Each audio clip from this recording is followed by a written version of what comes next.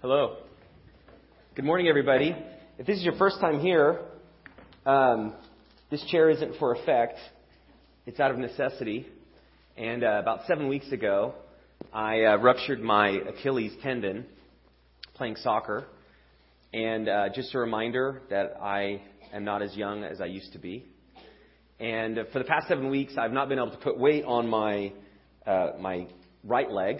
And so I wanted to give you an update as well. I'm encouraged.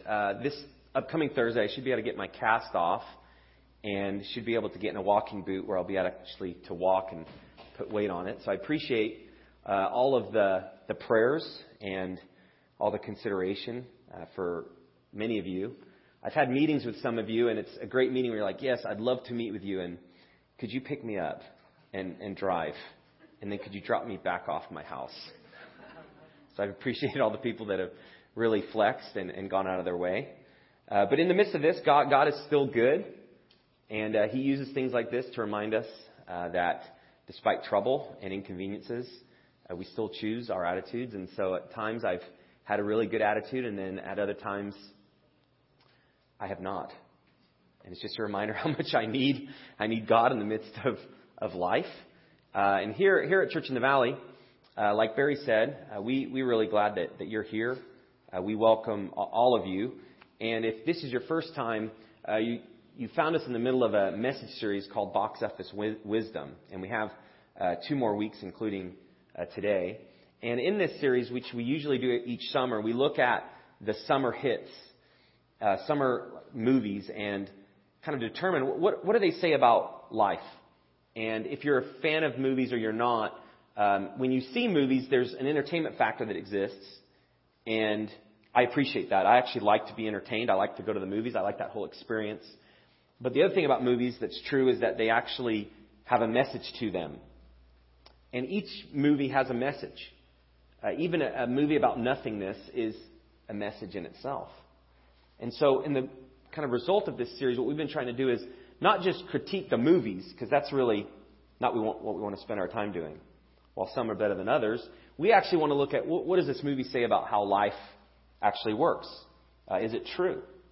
And for us, as Christ followers, the way we know something is true is we actually have to go back to God's Word. The Bible, the Scriptures, is what guides us. And it has a picture of reality and how it works. And so the course of this series, we've been pulling messages out and not just saying, is this true based on our experience, or is it true based on what we've heard, or is it true based on what we see, but is it actually true based on what God says is true? And that's the key for all of us who decide to follow Christ. It's really this understanding that I'm actually going to live by what you say is true.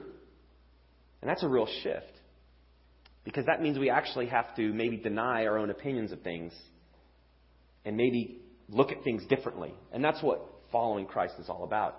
It's following Him, and actually the things that weren't important to you before you followed Him become important.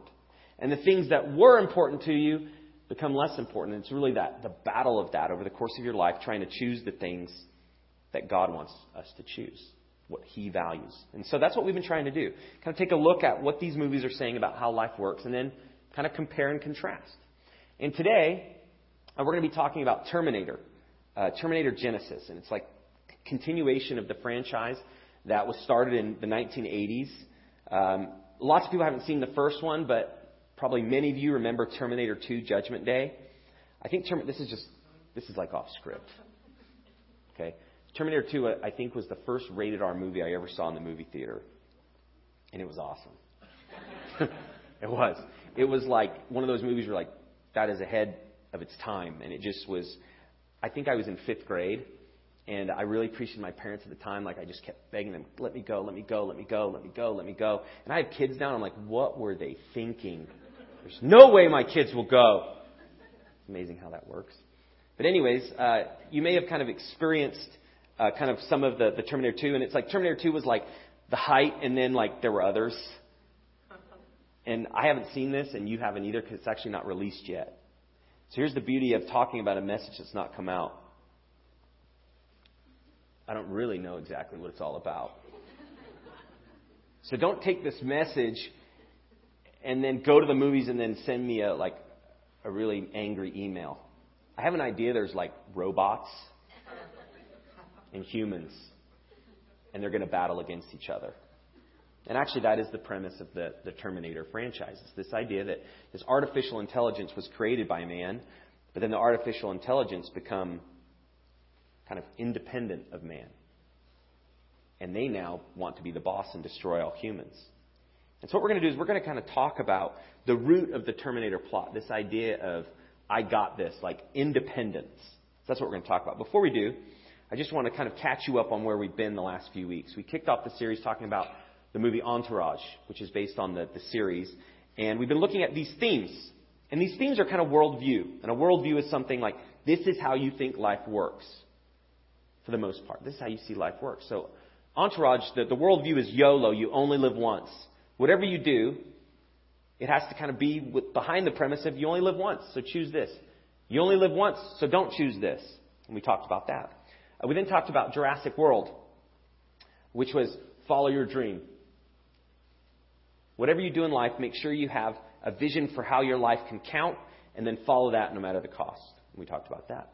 And then last week we talked about Inside Out, which is follow your heart. And we talked about emotions, and how emotions really play a role in determining direction for us. And the fact that all of us are driven by emotions. I am, you are. And they can be things that we pay attention to or things that we try to ignore, but they're very powerful. So we talked about that. So today we're talking about I got this. The idea of I can handle it.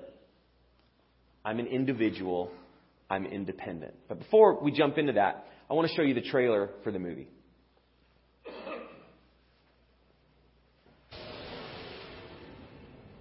John, you can do this. You just go and you don't look back.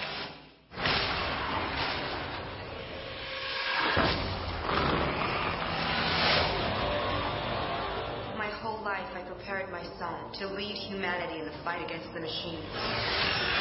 On this night, we take back our world! There was one thing I could never prepare him for. The machines tried to rig the game. Send a Terminator back to the time before the war. Kill my mother. I'll go back. Let me save her.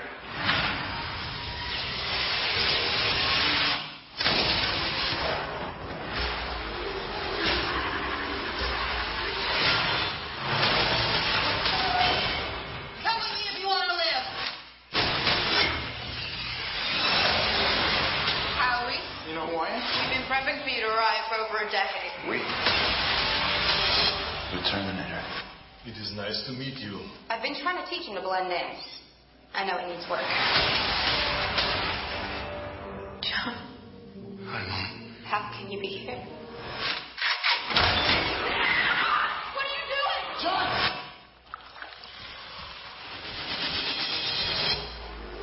What have they done to my son? Survive was what you taught me. Where is he?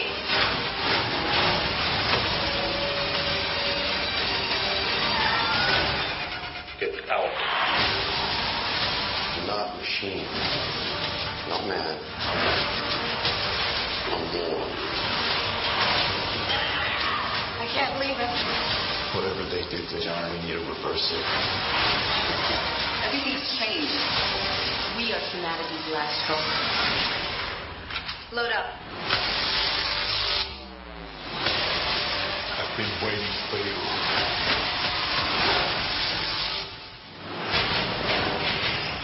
You gotta get him off me! I'll be back. What?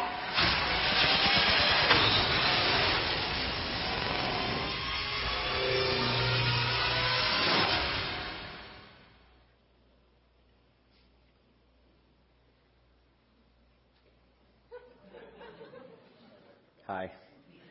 So as far as adrenaline, don't show that yet. That's a little teaser. Let's pray. As far as adrenaline, that's probably the most you're going to experience in this next 30 minutes or so. But in that, you see a few themes, and the idea of survival, and we're the last chance for survival. And then another phrase in there that kind of epitomizes this kind of Terminator franchise. Is, we're not machine, we're not man. There's this kind of idea, well, what are we? We're something that's unique. And there's just power plays that are always existing. And so, as you saw right there, the next slide, this is a little pic collage of Arnold Schwarzenegger, who plays the Terminator 2 poster there on the right. That's the movie that was the most popular. And that's really where he became really, really famous. Arnold Schwarzenegger was a bodybuilder, a Mr. Universe, a movie star, governor of California, and all sorts of things. So really, Arnold is the poster child for this concept of I got this. He really actually lived a life that he saw some things that he wanted to do and accomplish, and he did it. So I just want to tie that in because in real life, Arnold really has kind of had this attitude about his own life. Like, I'm going to reach for my dreams. I'm going to reach for the vision I have, and I'm going to accomplish some things. And he's actually done far more with his life than many of us would ever think we could do. And, you have a picture like that in the middle, and you're like, I'm not worthy.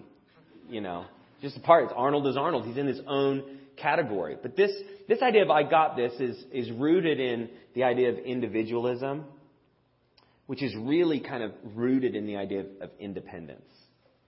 And we all long for independence, even from a young age. We want to be independent of parents, and we can rebel. At our workplaces, we want to be independent, usually from the authority over us. There's kind of a premise that we all have that's in our hearts, which I want to be left alone to do what I want to do. But I got this is kind of the idea of no matter what I face, I can handle it. No matter what I experience, I'm going to take care of it. And not only that, but I'm going to be who I want to be. And here's some quotes from Arnold, which I thought was interesting, which shows his own worldview of life. And I'm not picking on Arnold. I'm just showing that really this is something that is a part of the American dream. Arnold moved from Austria, and he became a person that moved to the United States, which he wanted to make it. He wanted to live this American dream that he had been told about. Here are some things he said. I knew I was a winner back in the late 60s. I knew I was destined for great things. People will say that kind of thinking is totally immodest. I agree. Modesty is not a word that applies to me in any way. I hope it never will. I think to be a bodybuilder, it's hard to be modest. Another thing he said, the mind is the limit. As long as the mind can envision the fact that you can do something, you can do it. As long as you really believe 100%. So he's lived his life like this, and he's actually experienced a lot of success. And then last, he says, the worst thing I can be is the same as everybody else. I hate that. Saying, I got this. I've been given my life, and I want to be unique. And none of us would like to be like anybody else, really. We maybe don't want to stick out that much, but we don't want to be exactly like somebody else because we do have value. And so that's what we're going to talk about. We're going to talk about where does our value actually come from? Not where we think it comes from, but where does it come from, and what does God have to say about that? But before, there's like one other Arnold quote, which is like his most famous. Okay? Show that. If it bleeds, we can kill it. In case you just need a little inspiration, that's from Predator. Total guy movie. Don't recommend it. Watch that, probably too young as well. But anyways, this idea of I got this. I don't know. Have you heard that before? I've actually said that myself, like playing soccer. I got this. Too soon, even for myself. You're up against something like, I got this. Like, you're going to do it. Like, I can overcome. There's a wall in front of me. I'm going to blow through it. I got this. But really, in this worldview, it's more than just we can overcome. There's a lot to it. So we're going to talk about that. But I got this is really the idea that I am the center of the universe, and I will prove my value.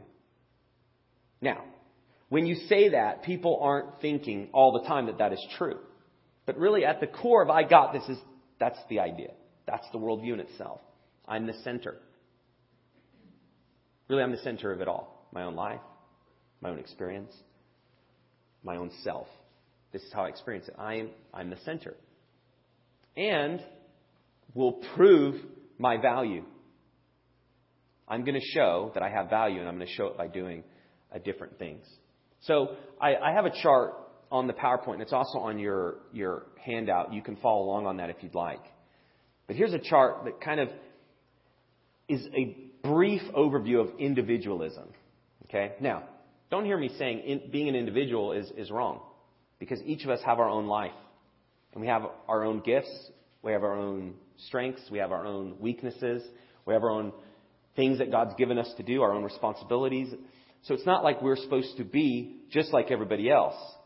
But again, there's more to the idea than just I'm the center of the universe. So if you really live this out to its logical conclusion, like I got this in every sense.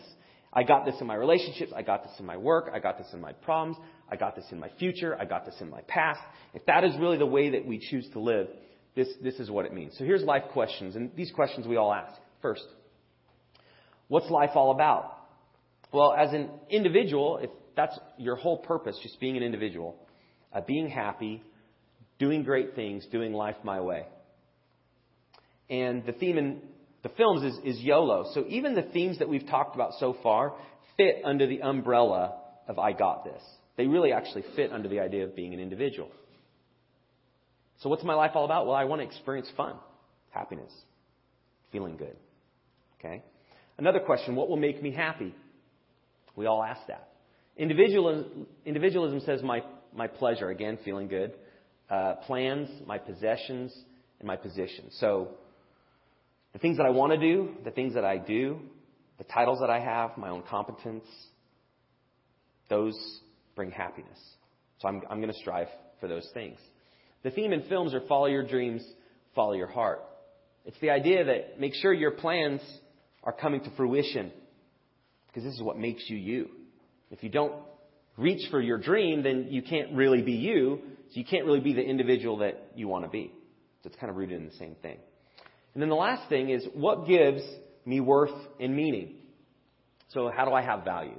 If I'm the center of my universe, what gives me worth and meaning is my own efforts.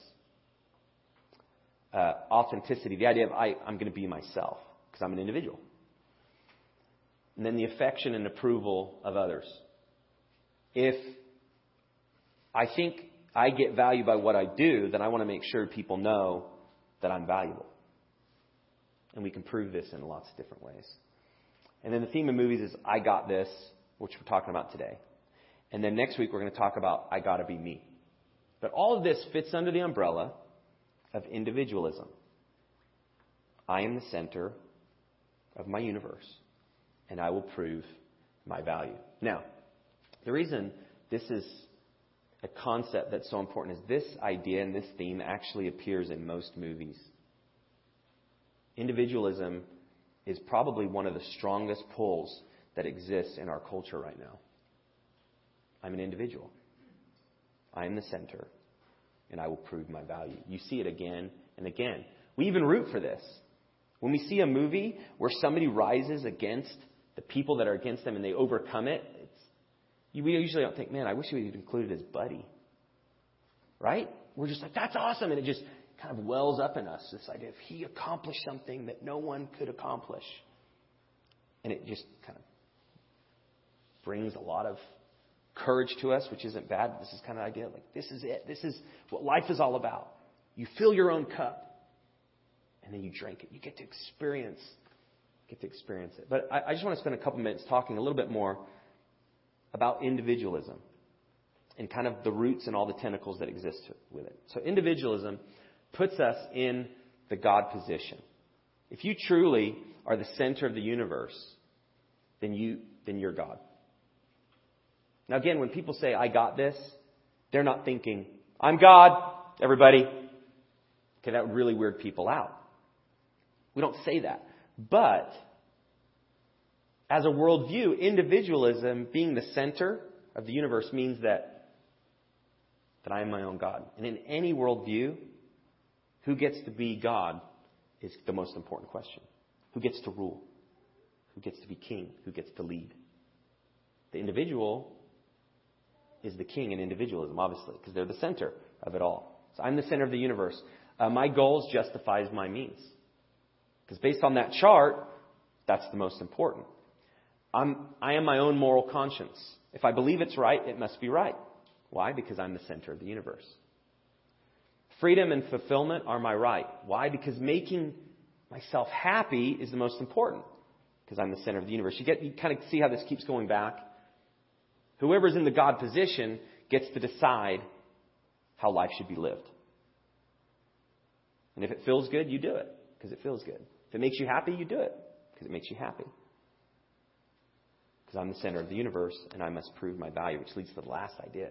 Performance defines our value. And you actually really see this in the Terminator movies. As they're trying to rise against the robots, you really only have value as you are accomplishing the mission. So every human that's involved in the movie only really is valuable as strong and as smart as they are. That kind of makes sense. If you have a mission, you want the best people to help you accomplish it. So performance and how you do in the movie is crucial. And so all this is kind of wrapped up in how we think about ourselves and how we think about others. Now, what I'm giving you is kind of the logical conclusion of this worldview. Many times we don't think of this specifically. But I know for myself, when I really kind of peel the layer back of certain decisions that I make, I really do find myself in the center of it. Like what makes me mad? What makes me happy? What makes me feel better about my relationship with God? What makes me feel worse? What makes me feel good about my relationships with others? What makes me feel worse? When I peel back the layers, most of the time it's me at the center of it. So this is real. This is a real pull. And the reason is this actually goes back to the beginning. And if you've read the Bible and if you've started at the book of Genesis at the beginning of the biblical account of God interacting with humans, you find that this idea of individualism has existed since then. And I'm not going to spend a lot of time, but God created Adam and Eve. They were the first man and woman. And He gave them a job to do, which is, here's my creation, you take care of it. Here's everything I have given you. The animals, take care of them. You've got enough food to eat. You've got enough purpose because I've given you purpose, and enjoy life. But the one thing you can't do, out of everything that you can do, is eat from this one tree. And when you read the biblical account back in Genesis, you find that the enemy, the serpent, deceived Adam and Eve. And specifically, he told Eve, if you eat there, if you eat off that tree, not only is it okay, but you are going to be like God. So if you really kind of peel back and you kind of trace back history, this idea of being the center of the universe has existed since humanity was formed by God. And Adam and Eve chose to put themselves in the God position because what attracted them so much about that tree was the fact that they could have knowledge that God had. They wanted to be like God. And that really is the beginning of sin. I want to be the center. I want to be God. I want to call the shots. I want to define what's right. I want to define what's wrong. And that's really where it began to get all squirrely. And so since then, we've been really fighting against our value, how we have value. And we've been always dealing with this idea of how do I be good enough? How do I be strong enough? How will people like me?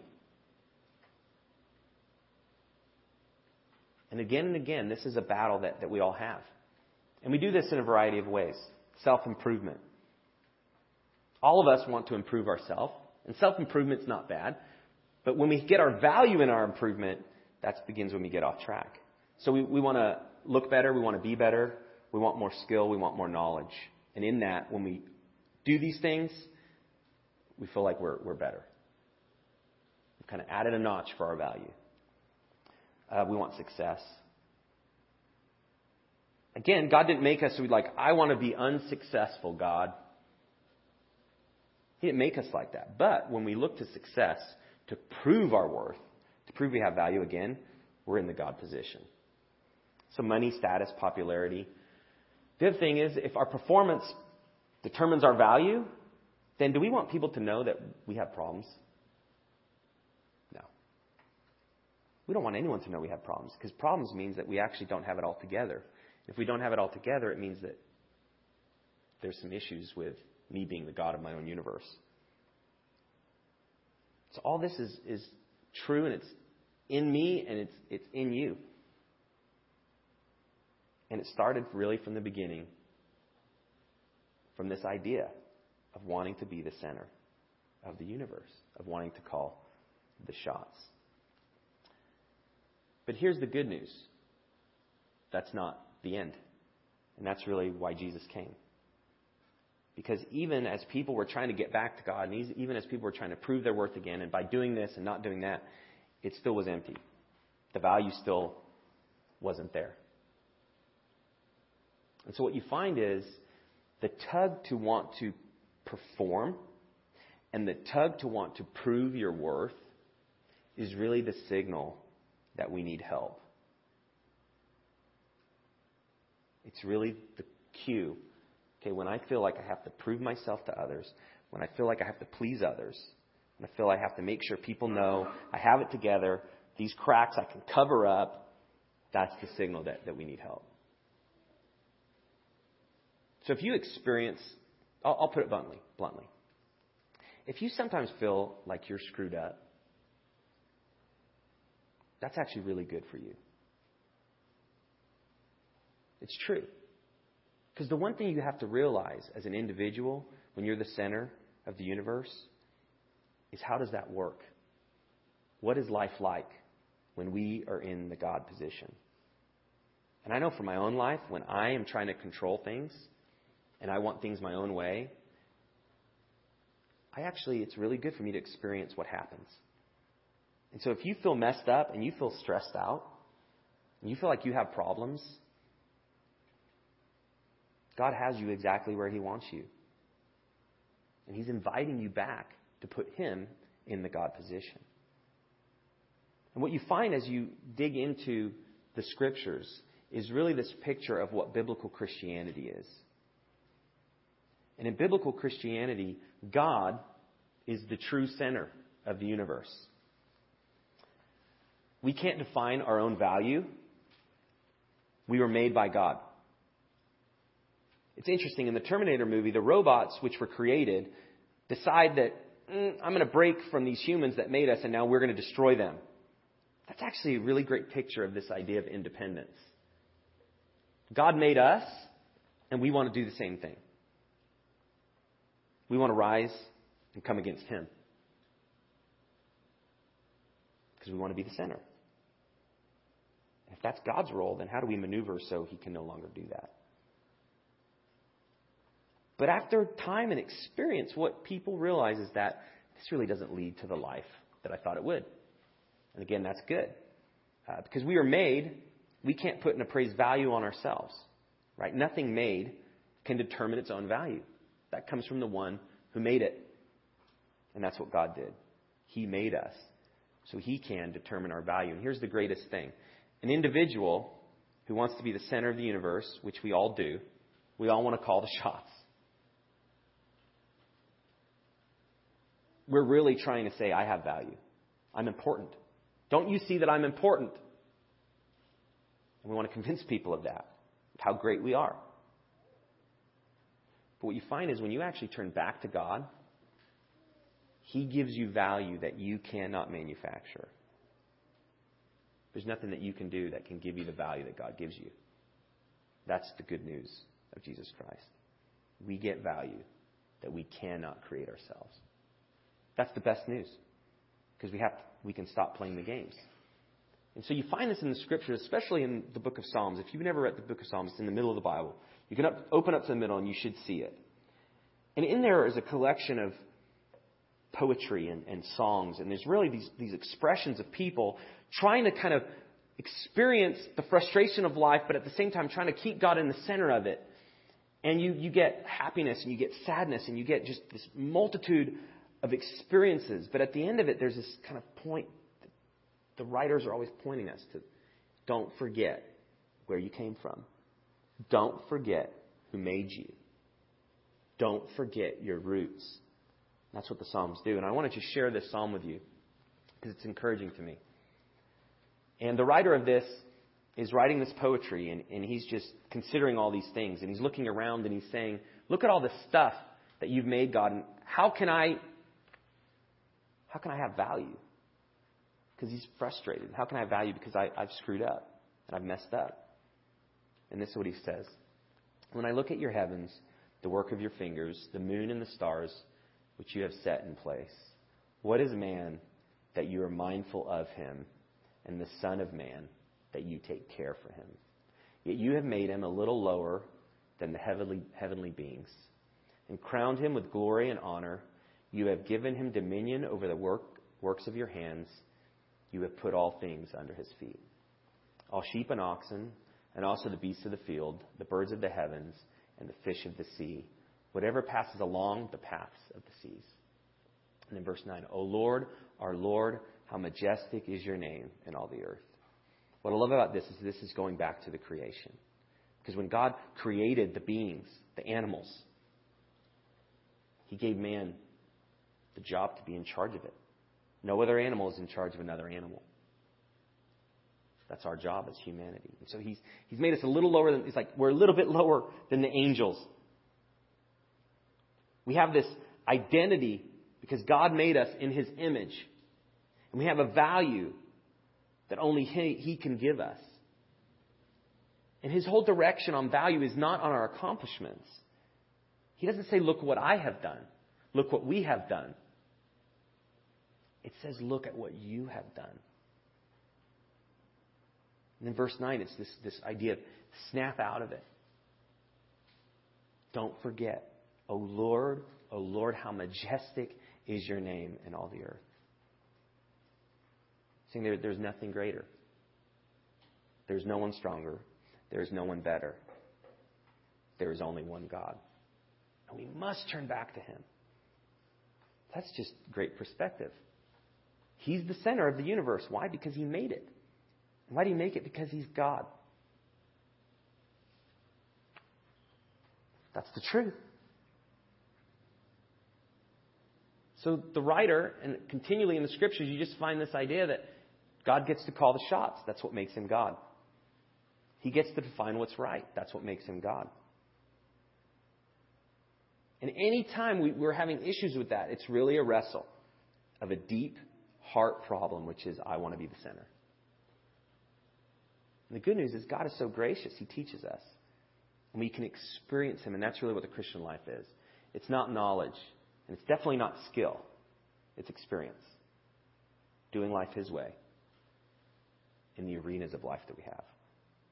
So how do I make decisions with the idea of, Lord, oh Lord, how majestic is your name? How do I treat people?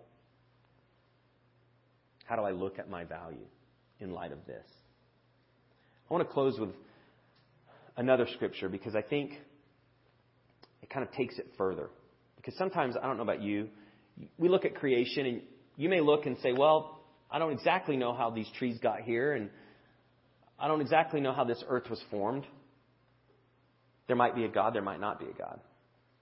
And it can kind of be just in the factual quadrant of your mind. And that's okay. So sometimes even the idea of creation, you're not sure God is creator. You're not sure there is a God. But what you find is it has to move beyond a concept. And our relationship with God has to move beyond the facts that we can know. And the only way that we can actually trust that God can be God and we don't have to be is through experiencing him and getting to know him. This is what you find in the scriptures as well. Knowing Christ, knowing him, gives me value, not my accomplishments. I'm going to walk through a passage, and it's long, and I'm just going to briefly kind of walk through it, but this really kind of puts the focus in the right place. This is how to keep God in the God position. Because here's the deal. You actually can't take God out of the God position. He is always God. And he's always there. But if you live life like he doesn't, there's a trajectory that we will go on that it's going to cause a lot of pain. So this is just the perspective that helps us to keep focus. And this is a book called Philippians, and the writer is Paul. And we read a lot of Paul because he wrote 2/3 of the New Testament.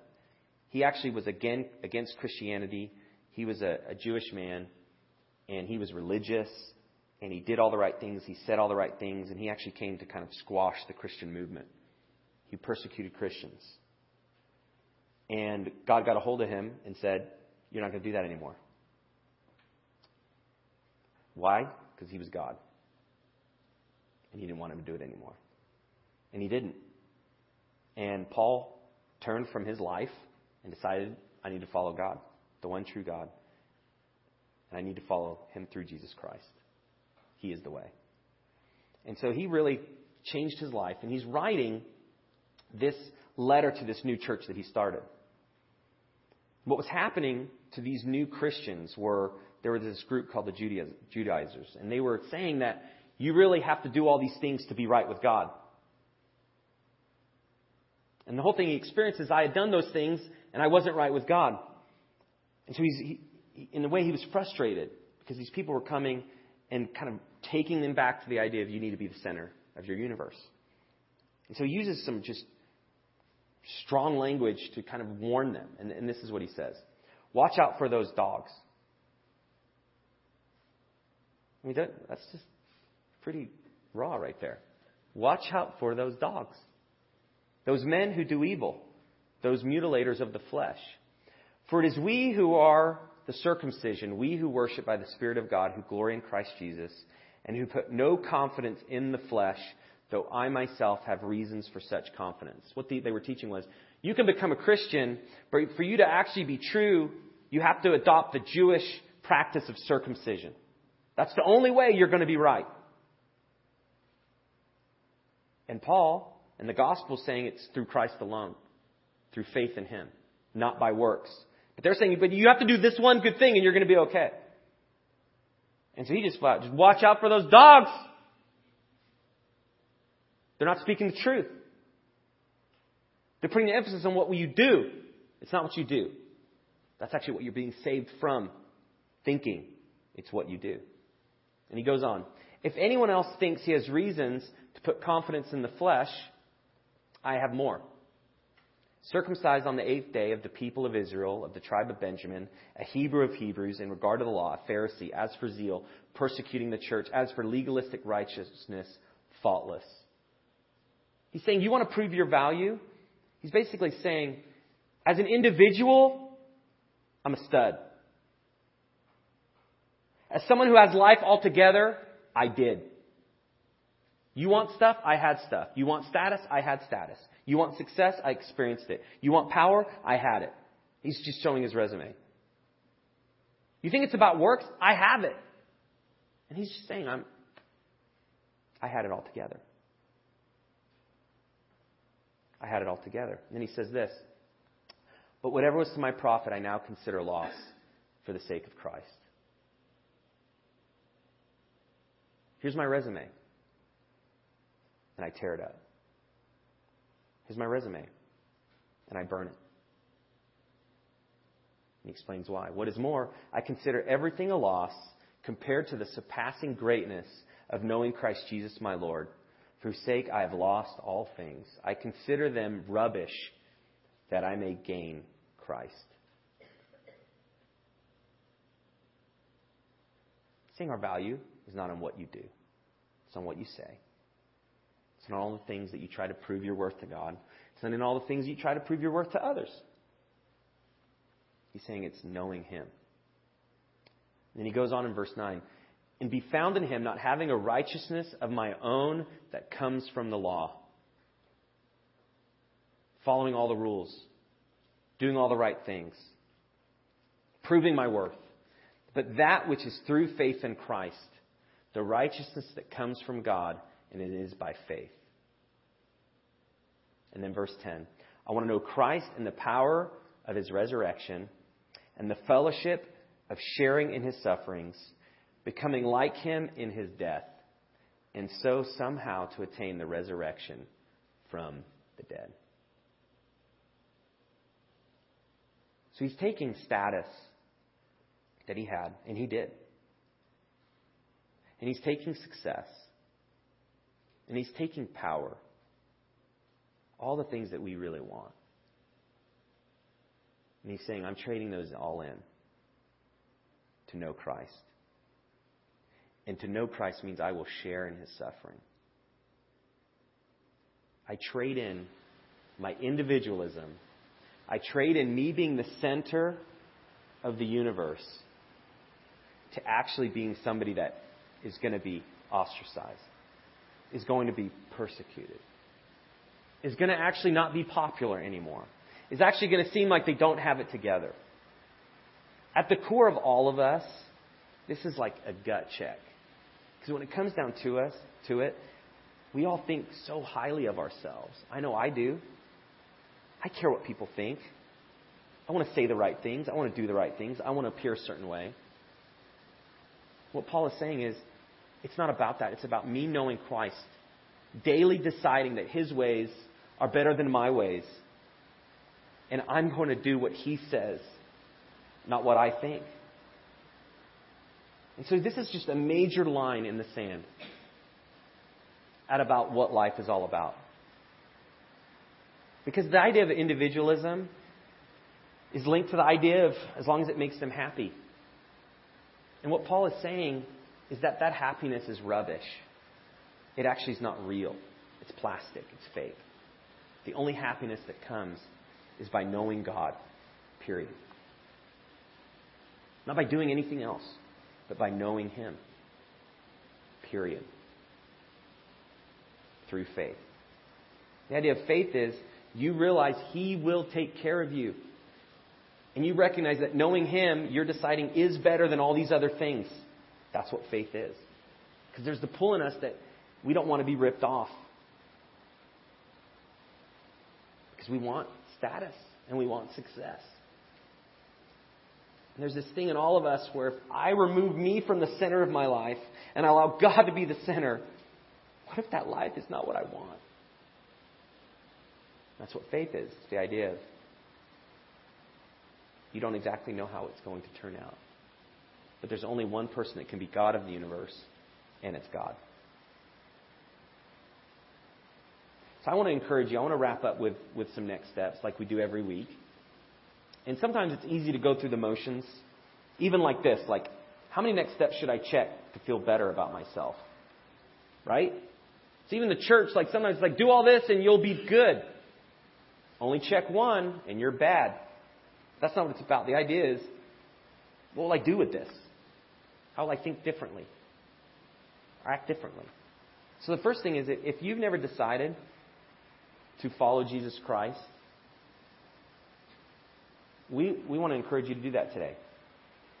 If you are still the center of your universe and there's something that's tugging in you and you realize that that's actually not right and it's not what you thought it would be, then for the first time you can decide to follow him. And you put him where he already is. But now you do it in your own life. So I encourage you to do that. The next is to take an inventory. This is just a spiritual inventory that kind of shows you where you're at. Questions like, what area of life do I feel good about? Like when you feel good about life, why do you feel good about life? What's going good and how do you know it's good? And then where do I feel like a failure? Are you beating yourself up about something and you feel like a failure? The reason I'm asking this is at the root of this, it kind of shows you what you're trusting in. Do you feel like a failure because you're not living up to a certain idea of what you should do? Do you feel like a failure because you failed? And then the last is there anything I'm trying to prove to God or others? Now this is like really real because nobody really knows your motive. Nobody really knows what's going on in the depth of your heart. Just like you don't know what's going on in the depth of my heart. So this is just an opportunity to be real before God. Are you trying to prove anything to him? And is that rooted in performance and not faith in Christ? And this isn't just for people who don't follow God. You can be a Christian and still live like this, and this can plague your spiritual life. So I encourage you, take an inventory. And in the midst of all that, God wants us to respond with God. You are God. Help me to not want to perform, but help me to want to know you and do your will. That's our response. I want to make you the God of my life. So I'm going to wrap up in prayer as the band comes up. And your completed connection card, go ahead and drop that in the offering as that comes by. I'm going to be taking a break from speaking the next 3 weeks. And so I just wanted to let you know that. Next week we're going to have Thad Lathrop come. Thad is the administrative pastor of Church in the Valley, and he's over at Diamond Bar for most of the time. And he's going to come, and he's actually never been here. And so I said, if you're going to come, why don't you speak? And he is. And so he's going to be speaking next week, and then we're going to be kicking off, after that, a new series called The Seasons of Life. And Thad's going to wrap up Box Office Wisdom, and then The Seasons of Life is going to kick off looking at, in each stage of your life, what are the things that God wants you to learn, like in your 20s, your 30s, your 40s, and beyond? What are things you need to focus on, not focus on? So that should be fun. And John Rickart's going to speak about the 20s on July 12th, and then Jeep Underwood is going to speak about the 30s on July 19th. So these are guys that are going to be speaking about the decade that they just left and just unloading all that they've learned. So look forward to hearing from them. So let's pray together. God, Lord, oh Lord, how majestic is your name. And you are God. You cannot be replaced. You cannot be redefined. And you cannot be manipulated in any way. And so we recognize you and your power and your holiness. There is none like you.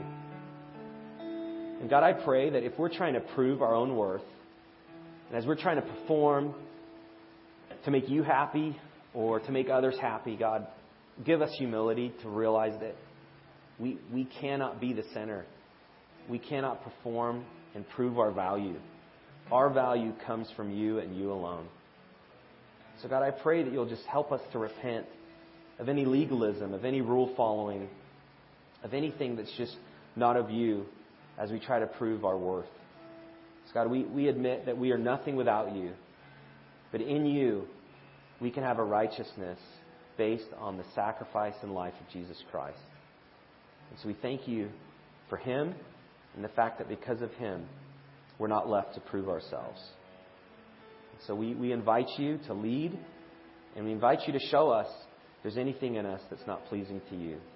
In the name of Lord Jesus Christ, amen.